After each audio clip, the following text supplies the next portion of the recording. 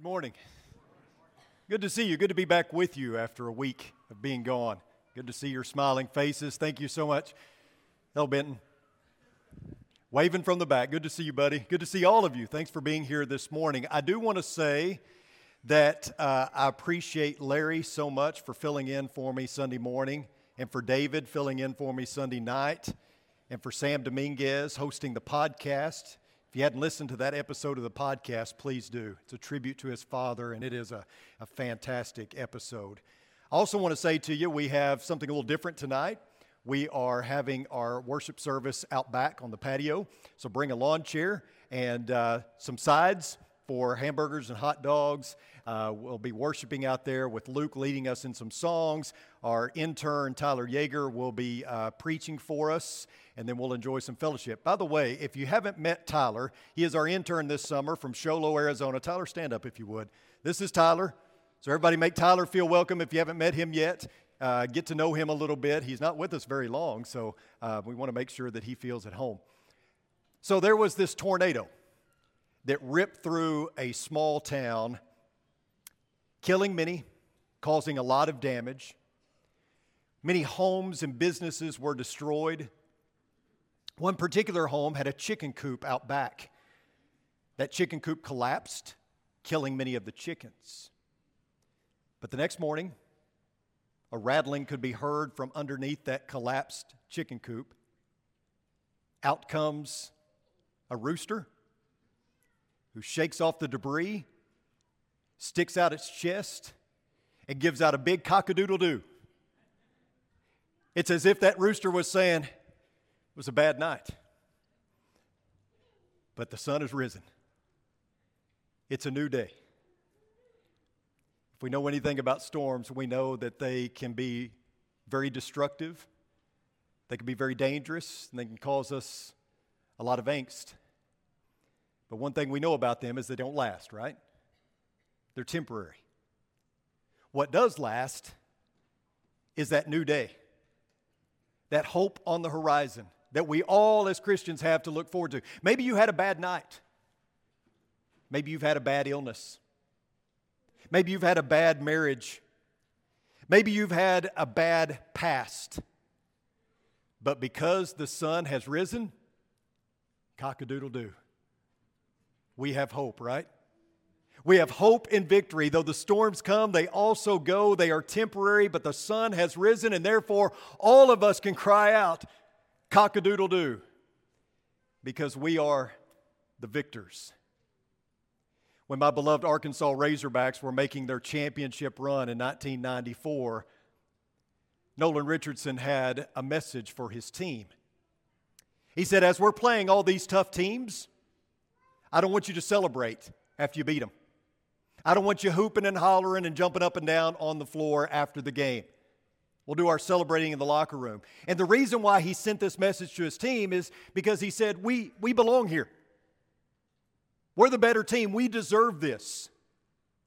So it's not a huge upset that we beat one of these good teams. No, we're the good team. So the Razorbacks played with a chip on their shoulder all that season. They didn't celebrate till they got to the dressing room because they heeded the message of their coach, which was, expect to win. That's a good message for us as well. Expect to win. Because we are winners, right? We should expect to win. We should play with this chip on our shoulder towards the devil because he's already defeated. He's the underdog, not us. Listen to what is written in Genesis 1:26. Then God said, let us make mankind in our image, according to our likeness, and let them rule over the fish of the sea and over the birds of the sky and over the livestock and over all the earth and over every crawling thing that crawls on the earth. You were created to be a winner. Do you notice that? The purpose for your creation was to rule and reign over the earth. Man was placed in paradise. But as you know, he fumbled the ball, and mankind lost. And because he lost, he was confined to the bench. He was out of the game. He was merely a spectator outside the Garden of Eden. Instead of living a life of victory, he had to watch from the sidelines. That's what redemption is all about. It's about getting back in the game. It's about recovering what was fumbled. And it's about victory. But even though we are winners, all too often we live like losers. Far too many of us go through life beaten, dejected, downtrodden, and understandably so to some degree. All of us have been among the walking wounded at some point. We've all earned a Purple Heart for this battle for our heart. It's like a basketball game or a football game where the team wins, but they lose a lot of players to injury. It's like, what did we really win? We won the game, but we lost so many players that it really didn't feel like a win. In any war, there may be victory, but there's always casualties. It's what we lose in the process that makes us feel defeated. And so you hear somebody like me say, hey, celebrate, right? You may be beaten down, you may feel dejected, but you're a winner. And you say, well, really, what do I have to celebrate? I don't feel like a winner. I mean, my life has been filled with failures that I can point to show you that I'm not a winner. I can barely keep my head above water. Winners don't cry themselves to sleep at night. What are you talking about? Celebrate. I lost my job, I lost my spouse, I lost my health. What exactly did I win here? In 1943, a psychologist by the name of Abraham Maslow came up with what we refer to now as the hierarchy of needs. And it starts at a base level and it works its way upward. And at the foundational level, the most basic need for human beings is said to be food, clothing, shelter, those kind of things.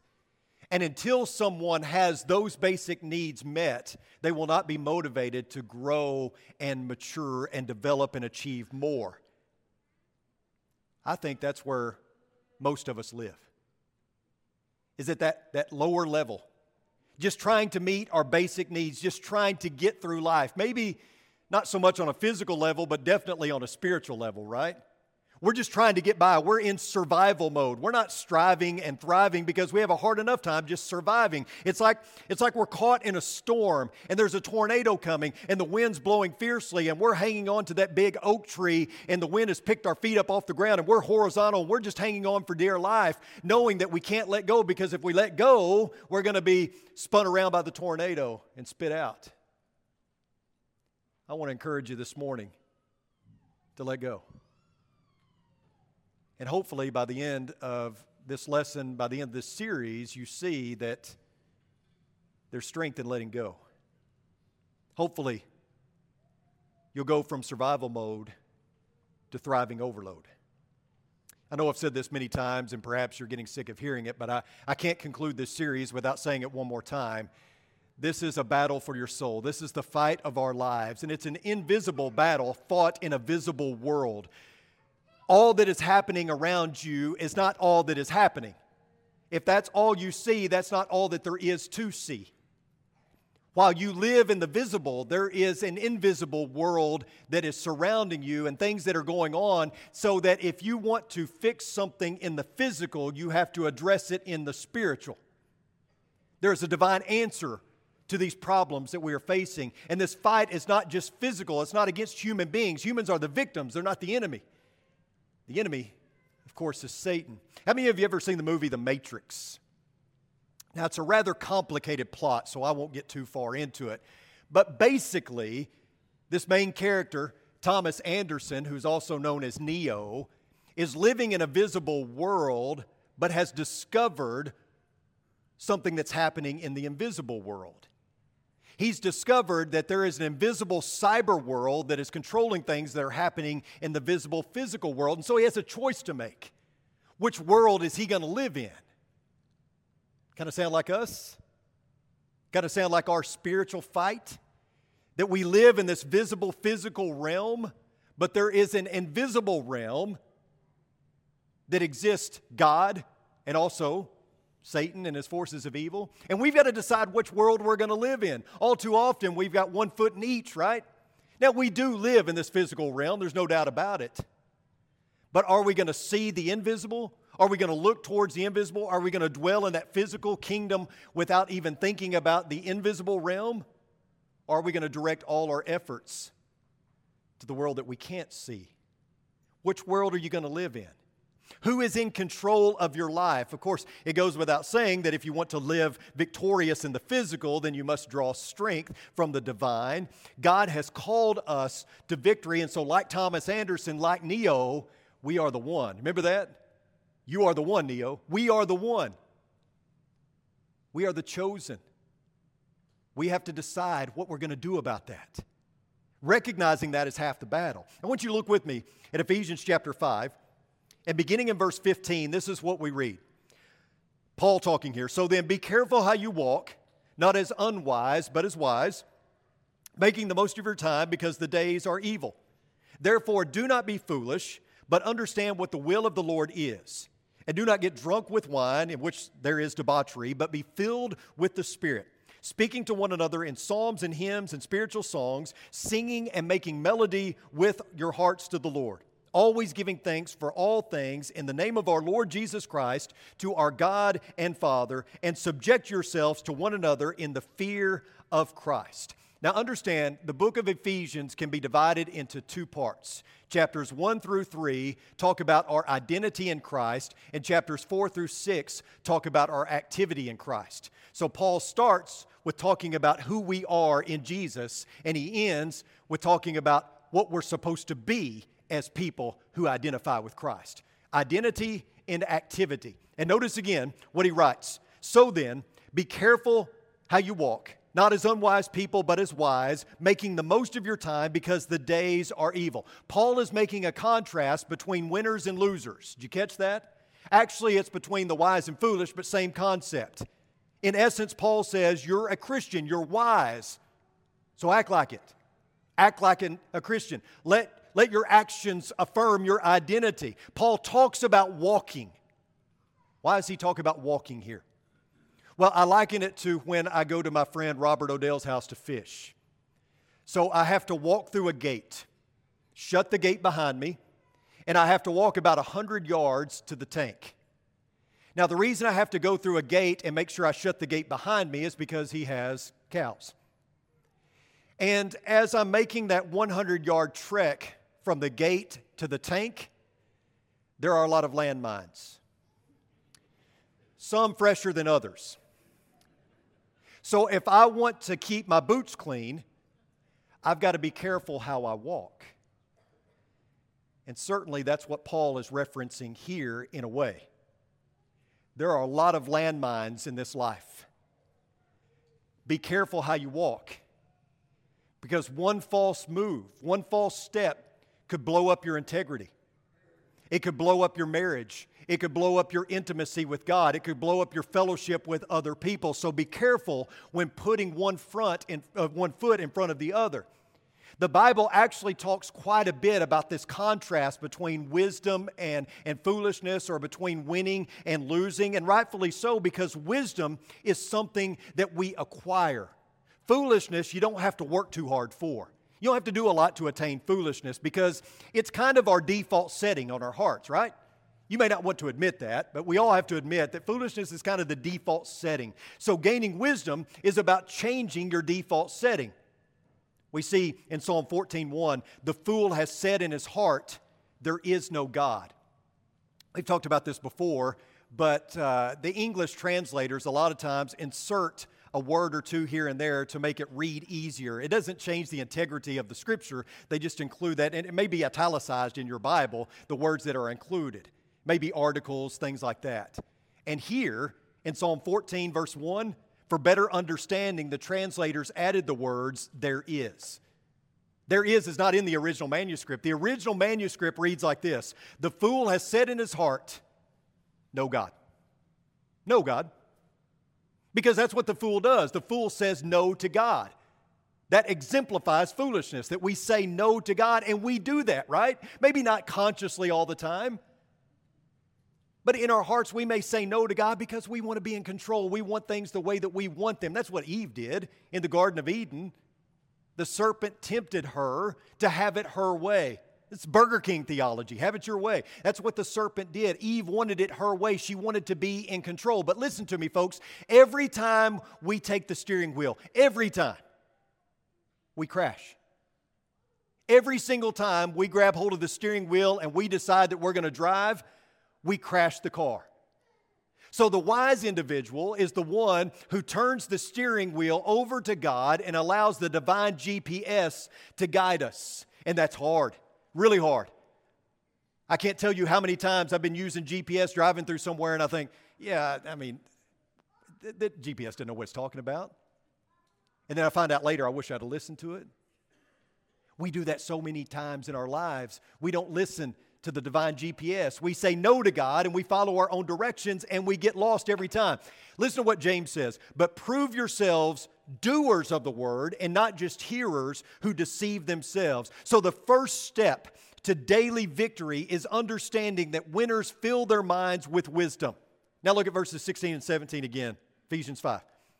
Making the most of your time because the days are evil. Therefore, do not be foolish, but understand what the will of the Lord is. Read these words with your calendar in your mind. Think about all the things that are on your schedule, because there will be a variety of things that compete for your attention this week. And please, please hear me on this. Some of us are too busy for God. And the only thing I can say to you is, if you're too busy for God, you're too busy. That's it. There is no deeper theological saying that I can give to you. That's it. If you're too busy for God, you're too busy, and you've got to change that immediately, right? Some of you are bargain shoppers. Some of you go to the grocery store with coupons in hand. So you hand that coupon to the cashier, hoping to get $5, $10 off of whatever the product is. Have you ever noticed on the coupon at the very bottom there's some fine print? In really small print, it will give the actual value of that coupon. It'll say 1/10 of a penny. The coupon only matters if you redeem it. The $10 off, you only get that if you redeem it. That's what we need to do with our time. We've been given a coupon and we've got to redeem it, or else it's worthless. Here's something you probably know, but time is a non-renewable resource. Once a moment has passed, you can't recapture it. We recognize this, which is why we've come up with all sorts of time management strategies and time-saving devices. Many have allowed time to manage them rather than managing the time that has been given to them. But here's the deal. Time management is really a misnomer. You can't manage time. What are you going to do with it? You can't save it or store it up for later. You can't stop it. You can't even slow it down. Time's going to go whether you like it or not. As a preacher, Sunday's always coming around. I can't slow it down. I can't stop it, right? You can't manage time. All you can do is redeem it. It's our duty to take this non-renewable resource and spend it wisely, because time is valuable. It's more valuable than money. I know you know that. But it's fleeting. It goes by so quickly. Time is also a blessing, and we need to appreciate this blessing. Much of your time this week is going to be spent doing some good things, some really good things. But are they best things? Winners fill their time with what is best. Best things must come first, which means that we're probably going to have to say no to some good things, some things that we really enjoy. Paul speaks of redeeming the time. That's how the New King James renders it, redeeming the time. Redeem means to purchase for a person's use. So there's kind of a monetary aspect to time. You are responsible for how you spend every second that you are given. Redeem it wisely. Take inventory of your life. Who makes your schedule? You do. You make your schedule. So chart it out. If you have 24 hours in a day, which we all do, mark off 8 for sleep. Hopefully you get 8 hours of sleep. That leaves you about 16 hours. What are you going to do with those 16 hours? Well, maybe 8 of them are spent working or going to school. What are you going to do with the other 8? Well, Chris, I got to, change diapers, make supper, get the kids fed and, ready for bed, help them with homework and all that. Okay, that's fine. But there's still some time left. So what are you doing with that time? Well, I spend a couple hours on social media or, these different things. What are we doing with that time? And is God drenching every second of that? We can be busy in some things and still be devoted to God, right? We can allow Him to saturate every second of our day, but we're going to have to say no to some good things in order to say yes to what is best.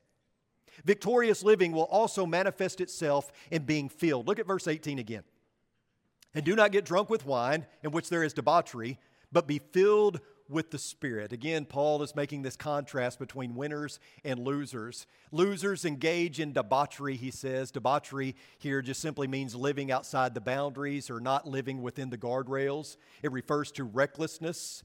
The winners are those who operate within the confines of God's will. And rather than being filled with recklessness, winners are filled with the Holy Spirit. I think most, if not all of us, know what it's like to live under the influence of something. It may not be drugs or alcohol. It may be something else. It may be pornography. It may be just the influence of the world in general. We've all found ourselves living under the influence of sin at one time or another. On my cell phone, there is a battery icon in the corner. Looks something like that. And this battery icon, of course, tells me how much battery life I have left on my phone. This morning, it's at about 95%.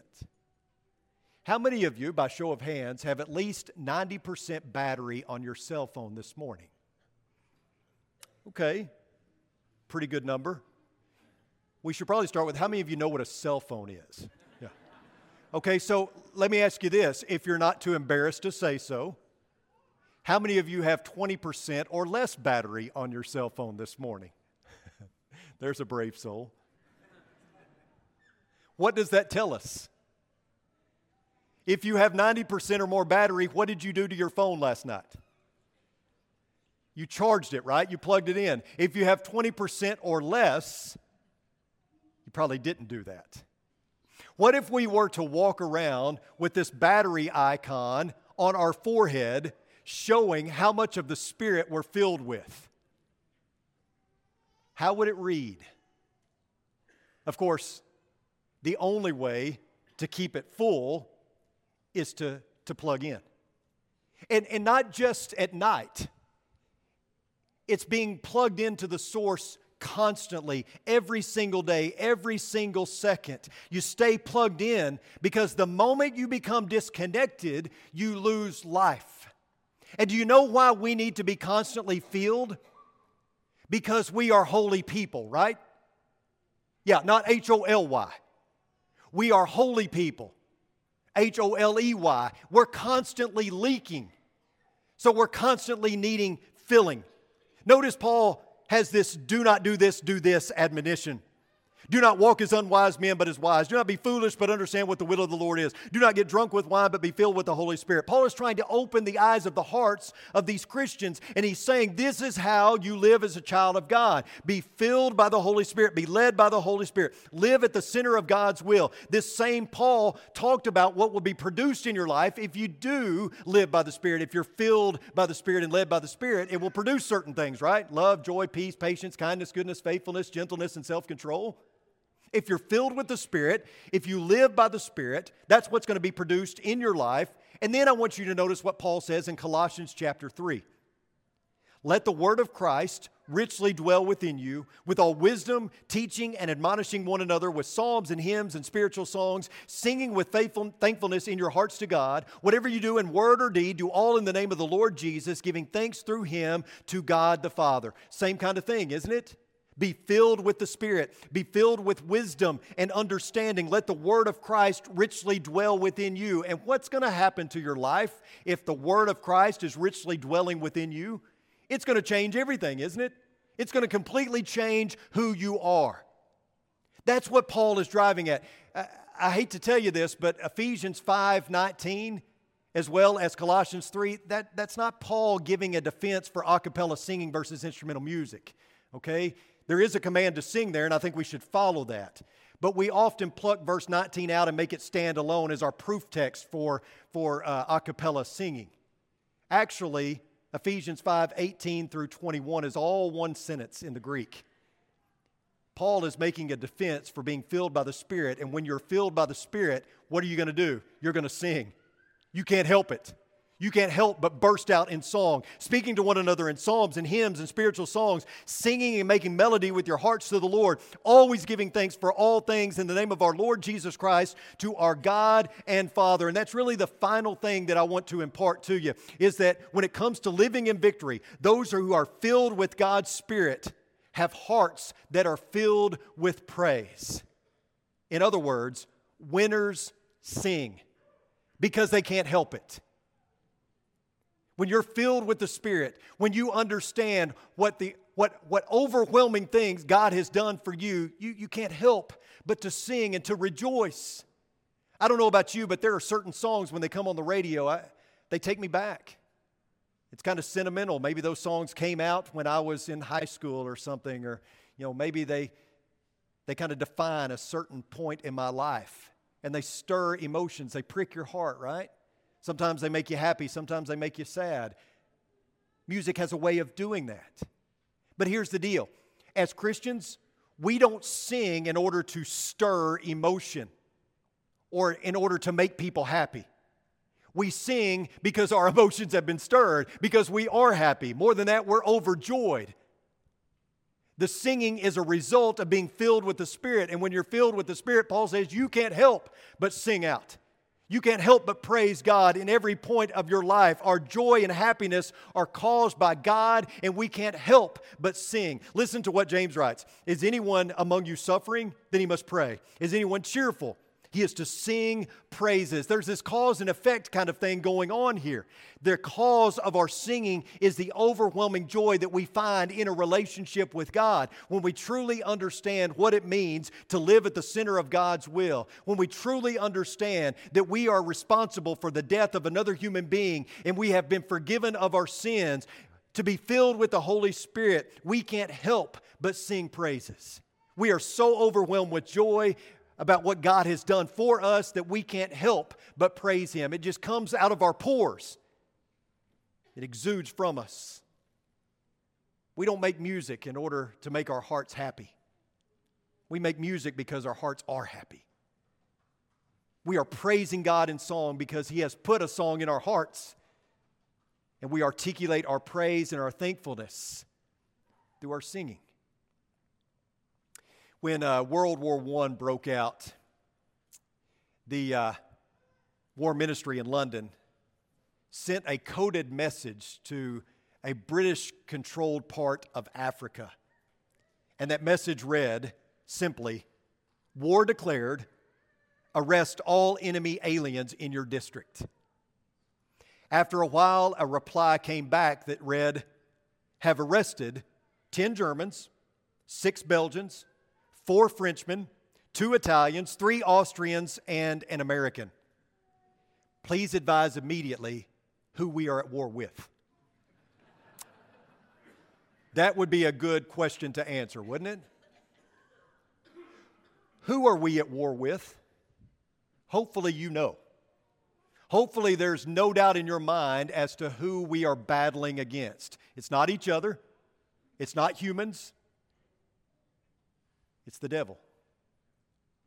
And recognizing that is half the battle. Understanding who it is that we're fighting against. And also understanding that we win this thing as long as we continue to fight. You know, when you read a story, you start at the beginning and you go along until you get to the end, right? Not so with this story. God saw fit in this story to start at the end, to show us the victory, and then everything works backwards from that. So, as I've said before, turn to the back of your Bible. You find out how this whole thing plays out. We win, right? We have victory. We just have to keep fighting. Keep growing, keep developing, keep maturing, and keep understanding who the battle is against and how we come out victorious. I know there's some people here this morning that are struggling. I know that some of you feel defeated. Some of you are at a point in your life where you're down and you're dejected. Some of you are battling illness. Some of you are battling difficult times in your life. It won't always be this way, right? There is hope on the horizon. I want to encourage you this morning to shake off the debris, stick out your chest, and let out a big cock-a-doodle-doo, because we know how this thing ends. Let us help you if we can. Jim's going to lead us in a song. Why don't you come as we stand and as we sing?